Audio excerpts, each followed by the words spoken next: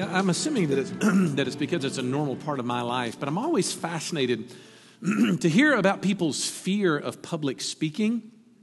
Jerry Seinfeld used to have a bit a while back where he would talk about how people's number one fear in life was public speaking. Number two was death, which he would say, that means that at a funeral, you would rather be in the casket than delivering the eulogy. And I think about that, though, because last week we were thinking about Jesus' instruction about learning to do our religious piety, not to be seen by people. And now we want to focus on this question of praying. But as soon as we do that, we start to realize praying is really, really hard. I would even suggest praying is actually a little more difficult even than preaching. Now, for those of you that are scared of public speaking, you might think, how could that be?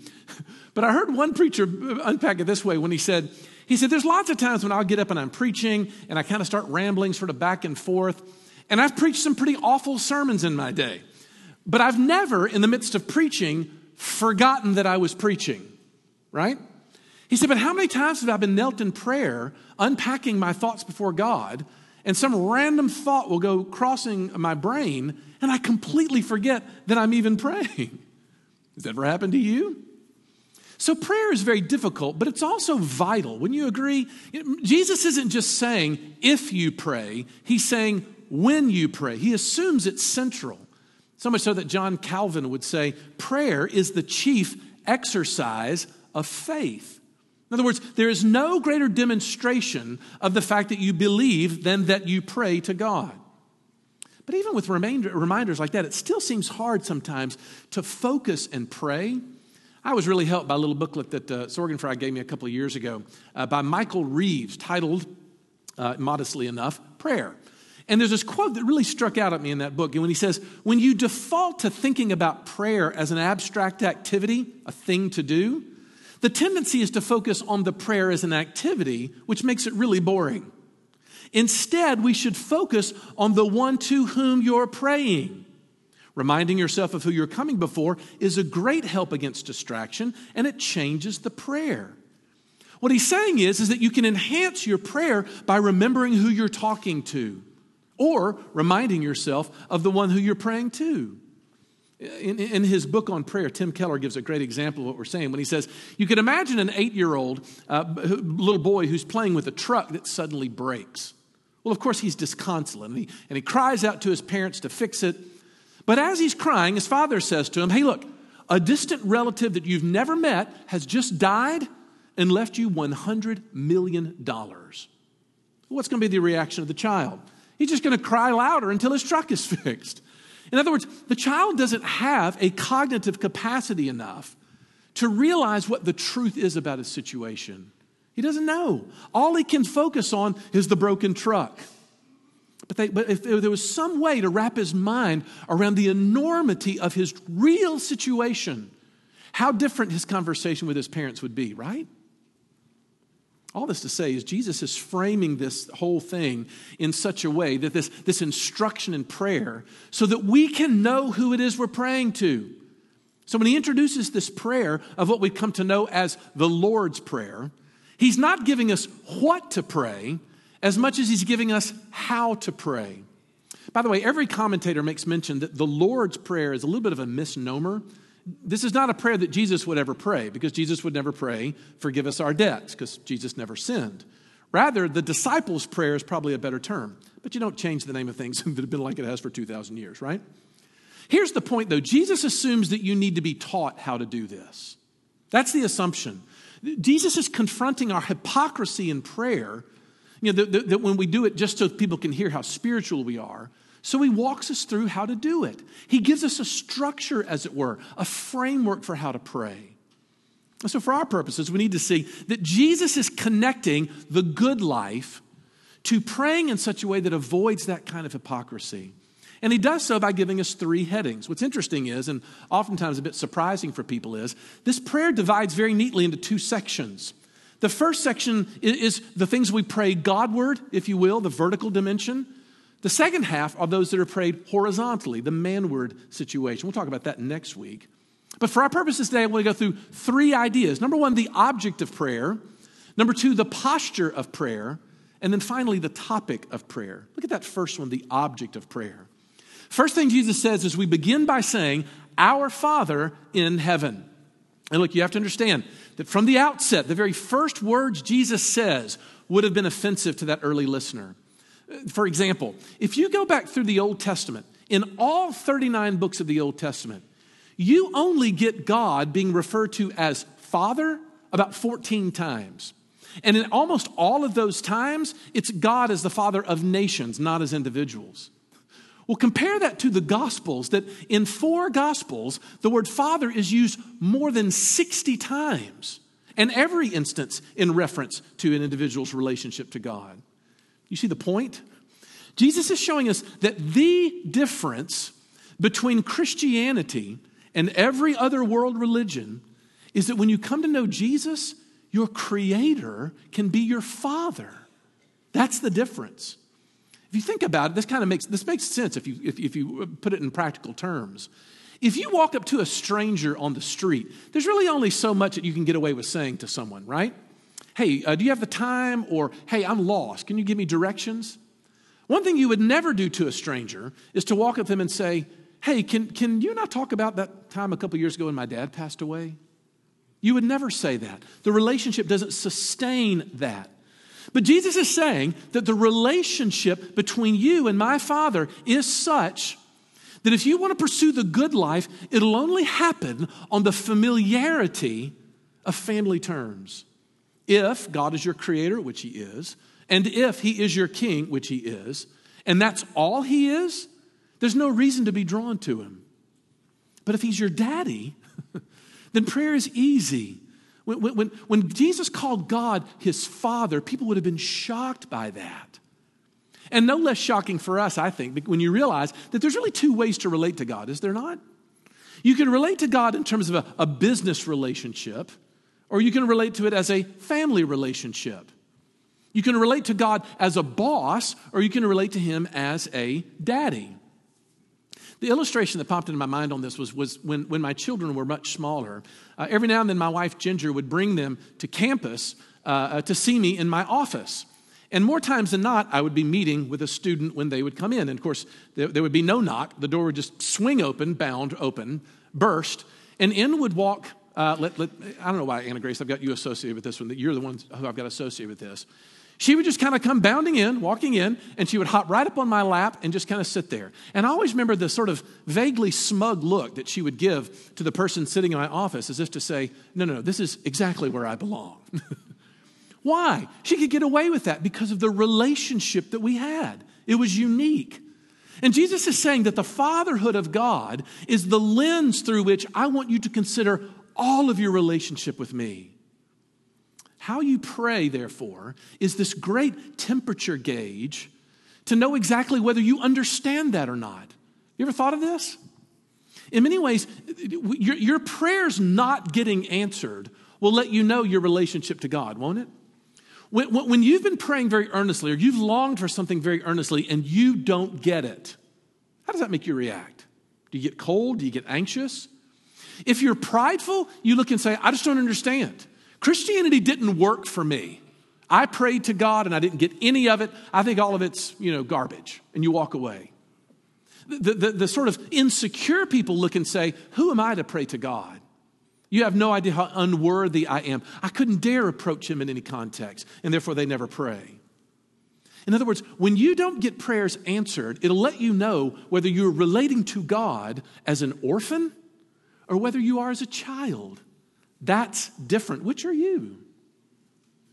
But notice Jesus also, when he presents God as Father, balances it out with an equal sort of idea.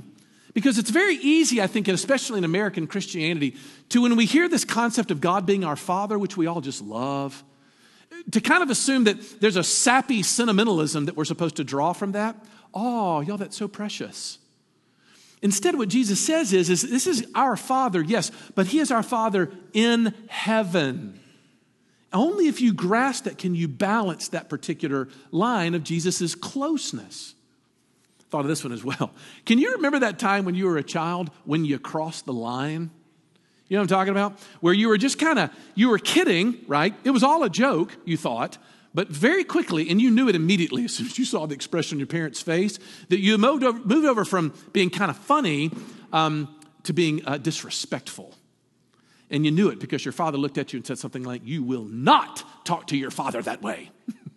You crossed the line. In other words, there's got to be a balance between a childlike affection for God as Father, but always held in the knowledge that He is high and lifted up. But if we can get both of those together, I think it brings us into a unique place of sanity that we wouldn't have otherwise. It reminded me of Daniel chapter 4, verse 28, about King Nebuchadnezzar. When he came up out of his own insanity, he said this, "At the end of that time, I, Nebuchadnezzar, raised my eyes toward heaven, and my sanity was restored. Now I, Nebuchadnezzar, praise and exalt and glorify the King of heaven, because everything he does is right, and all his ways are just. And those who walk in pride, he is able to humble." Do you hear the gravity? You see? So yes, you need the closeness, but you need the gravity as well. And when we do that, we get sanity to be restored.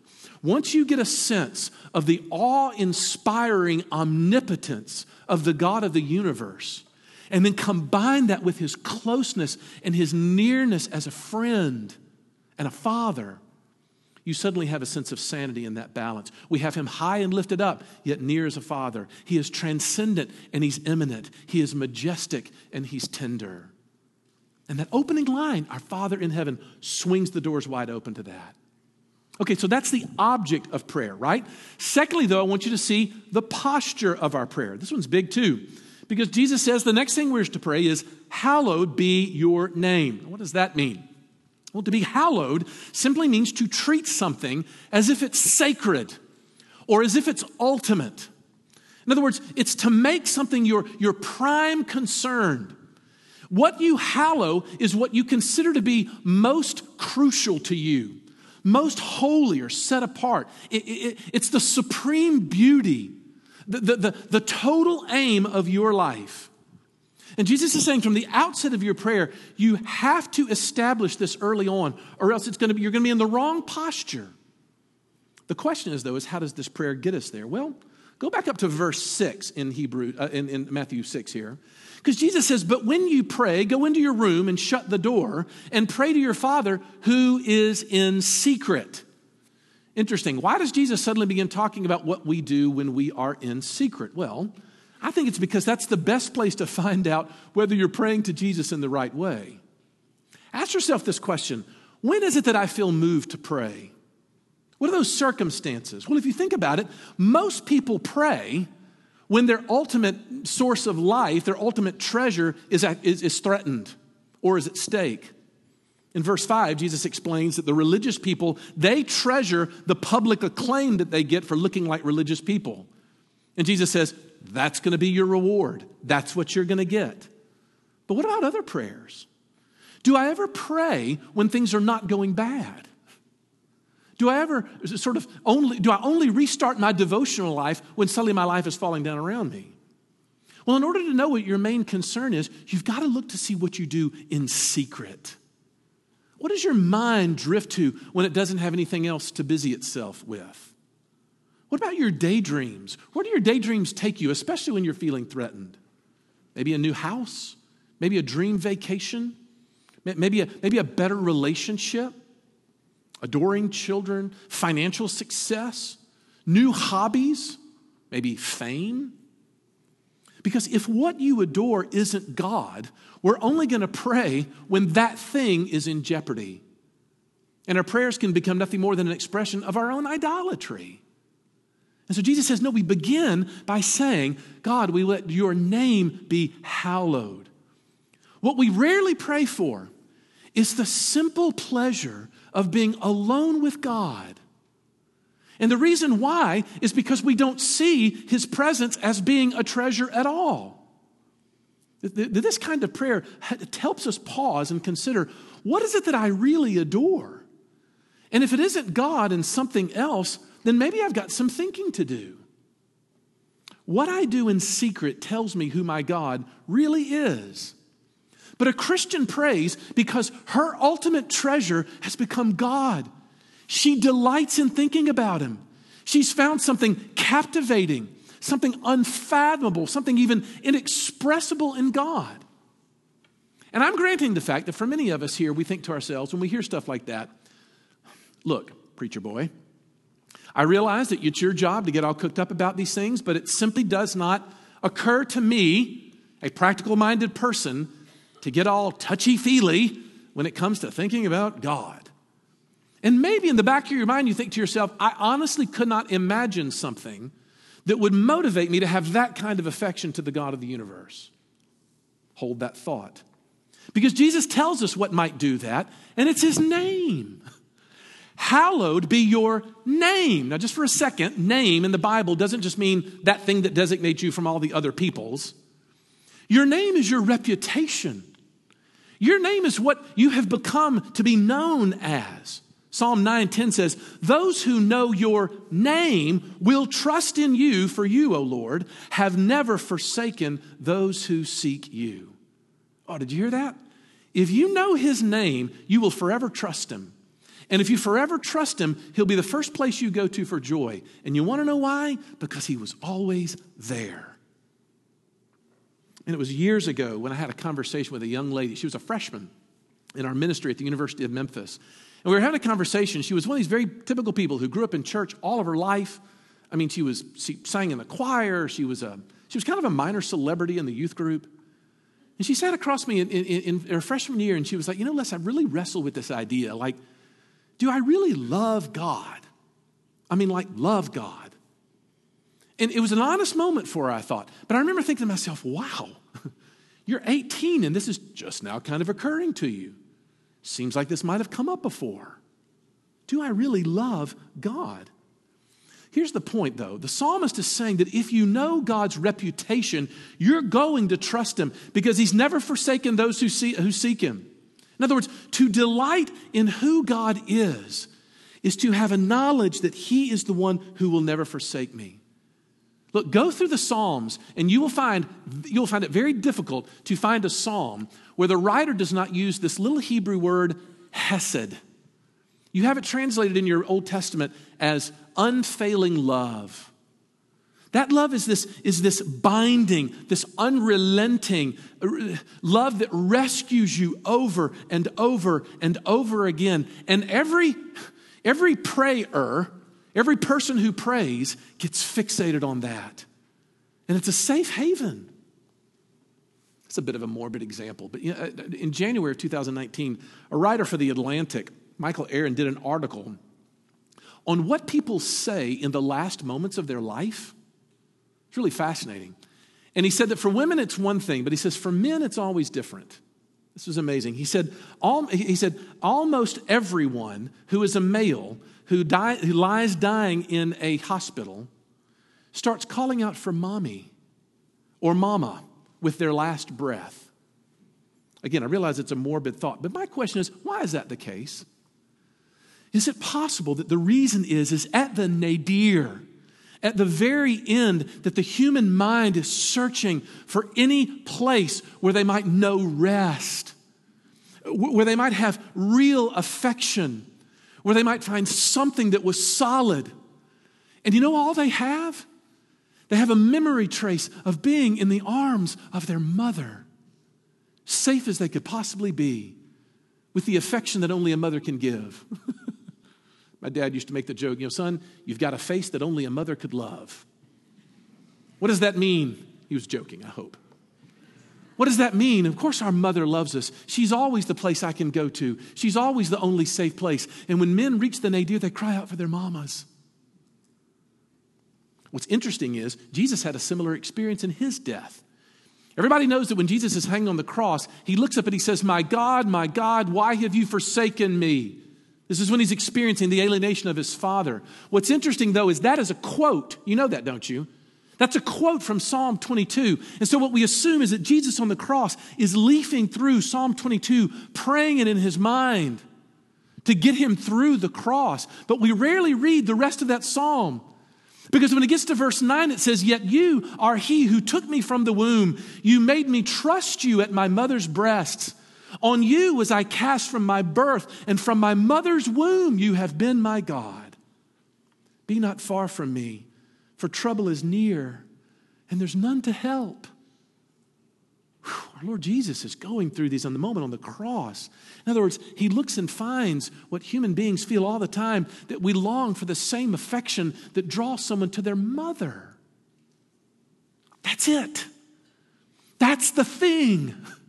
What would possibly draw me to God is a delight in of itself. The same affection that would draw me in the midst of trouble to my mother. That's the joy. Hallowed be your name. Is there any praise in my heart for God? And if there is it attached to his constancy, to his unfailing love? So that's the posture of prayer. There's the object of prayer and the posture of prayer. But thirdly, I want you to notice the topic of prayer. This one's obviously a very big one, because that verse 10 is power-packed.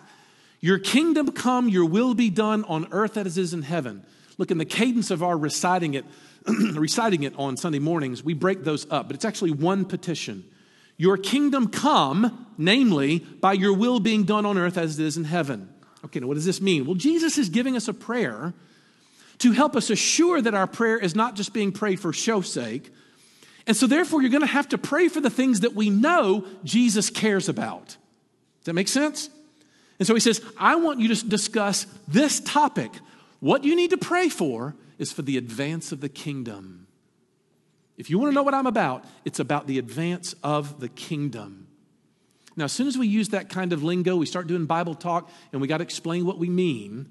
But I think there's two things we get from Jesus. We get the nearness of the kingdom and the priority of the kingdom. Because that's worded awkwardly, isn't it? Thy kingdom come. Why does he say it that way? Your kingdom come. We don't ever talk that way. What does he mean? Does he mean that his kingdom has come or is coming in the future? And what exactly do we mean by that word kingdom? Well, we get a lot of help from a theologian by the name of Cornelius Plantinga, who wrote a little book called Not the Way That It's Supposed to Be. And in that book, he begins to explain this fact that when God created man, he was not only at peace with himself, but he was at peace with everything else around him. He knew a world without barriers, without conflict, without anxiety, without worry and fear and intimidation. And the Hebrew word that's used to describe that is the word shalom. Shalom means harmony. It means justice. It means the way things are supposed to be. So when Adam, though, falls into sin, he did a whole lot more than just condemn all of his posterity to hell. He brought the entire world out of shalom. In every quarter of life, there began to be disintegration. Things lost their sense of wholeness. Adam decided that he wanted to be his own master. He wanted to be king in God's place. And from that moment on, all of creation, to some degree, was subjected to frustration. Or the way the Bible will put it, the realm of earth was separated from the realm of heaven. There was separation. There was discontinuity.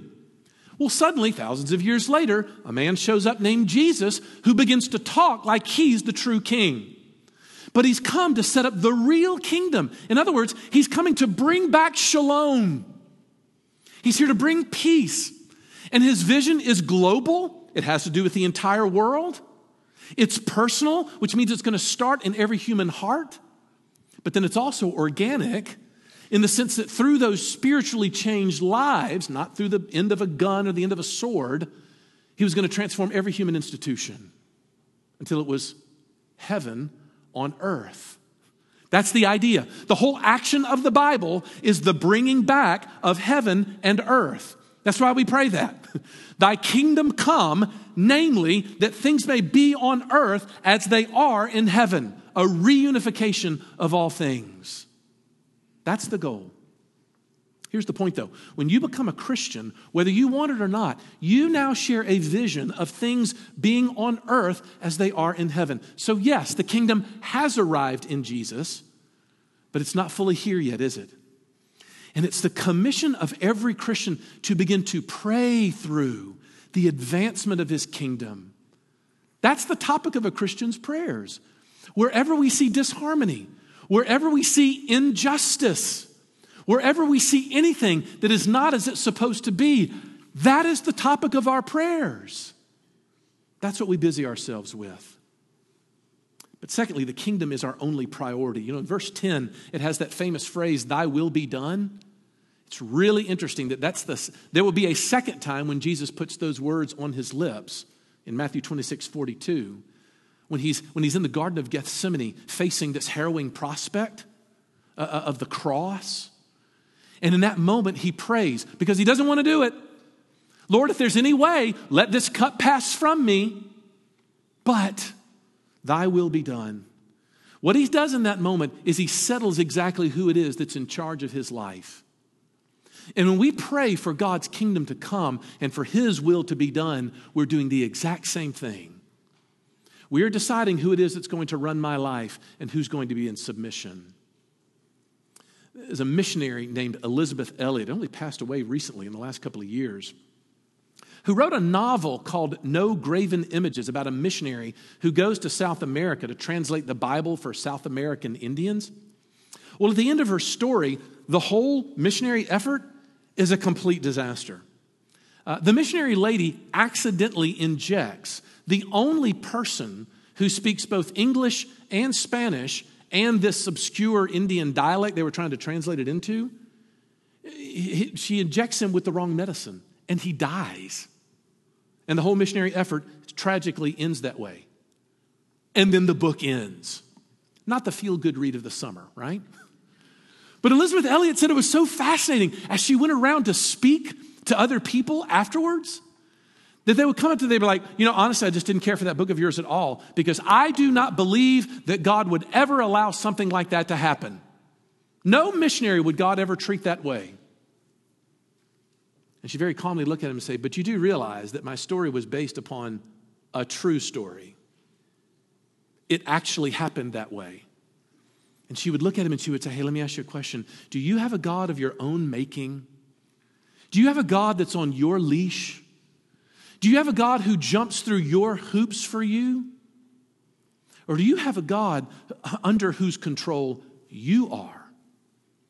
Do you have a God that's wiser for you? Do you have a God that for some reason springs Peter out of prison, but decides for some reason to leave John the Baptist in prison to get his head cut off? Do you have a Play-Doh God that you're fashioning into your image?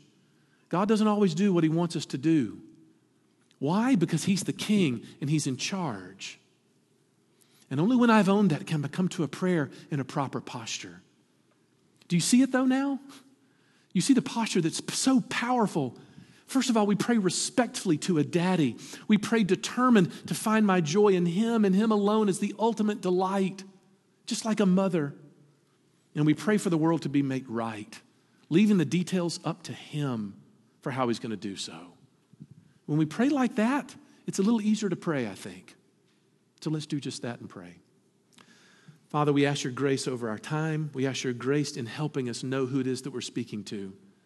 Father, we parrot little phrases that we learn as children, but oftentimes we miss exactly what we need to be reminded of, that you are God, that you're in control, that you are our loving Father who is in heaven, and we hallow your name. Father, we remember your reputation as the only safe place in life.